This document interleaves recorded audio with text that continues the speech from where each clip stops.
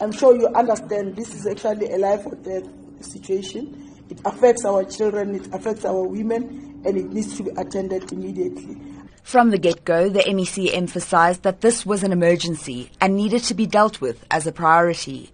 She expressed disappointment at the taxi associations and at the police for not bringing the matter to her attention.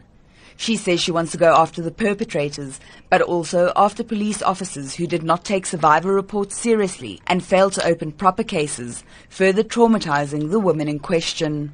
We can't afford to have a situation where women get into a taxi and ushogu to save ngoba say taxi, then you end up being a rape victim.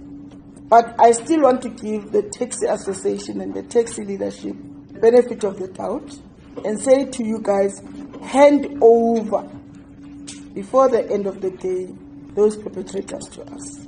Indeed, in a matter of hours, authorities believe they have identified the taxi and a suspect linked to the series of gang rapes of female commuters on Gauteng's West Rand. The MEC has also called on men, especially black men, to stand up and protect women, to distance themselves from perpetrators, to condemn acts of violence against women, and to say, not in our name.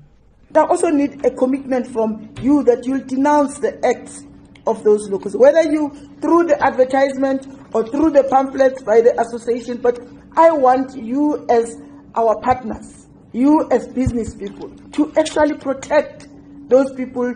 She says men have been quiet for too long, and she expects outcry from every man in the industry, city, province and country when these atrocities are committed. She says men cannot wait until it is their mother, their daughter, their wife or their sister who's been violated before speaking out. All the taxi associations present voiced their commitment to the cause. They hope that arrests are imminent. Meanwhile, the taxi associations have urged women to look out for stickers on the doors or back of taxis, bearing the surnames and associations of drivers before they get in.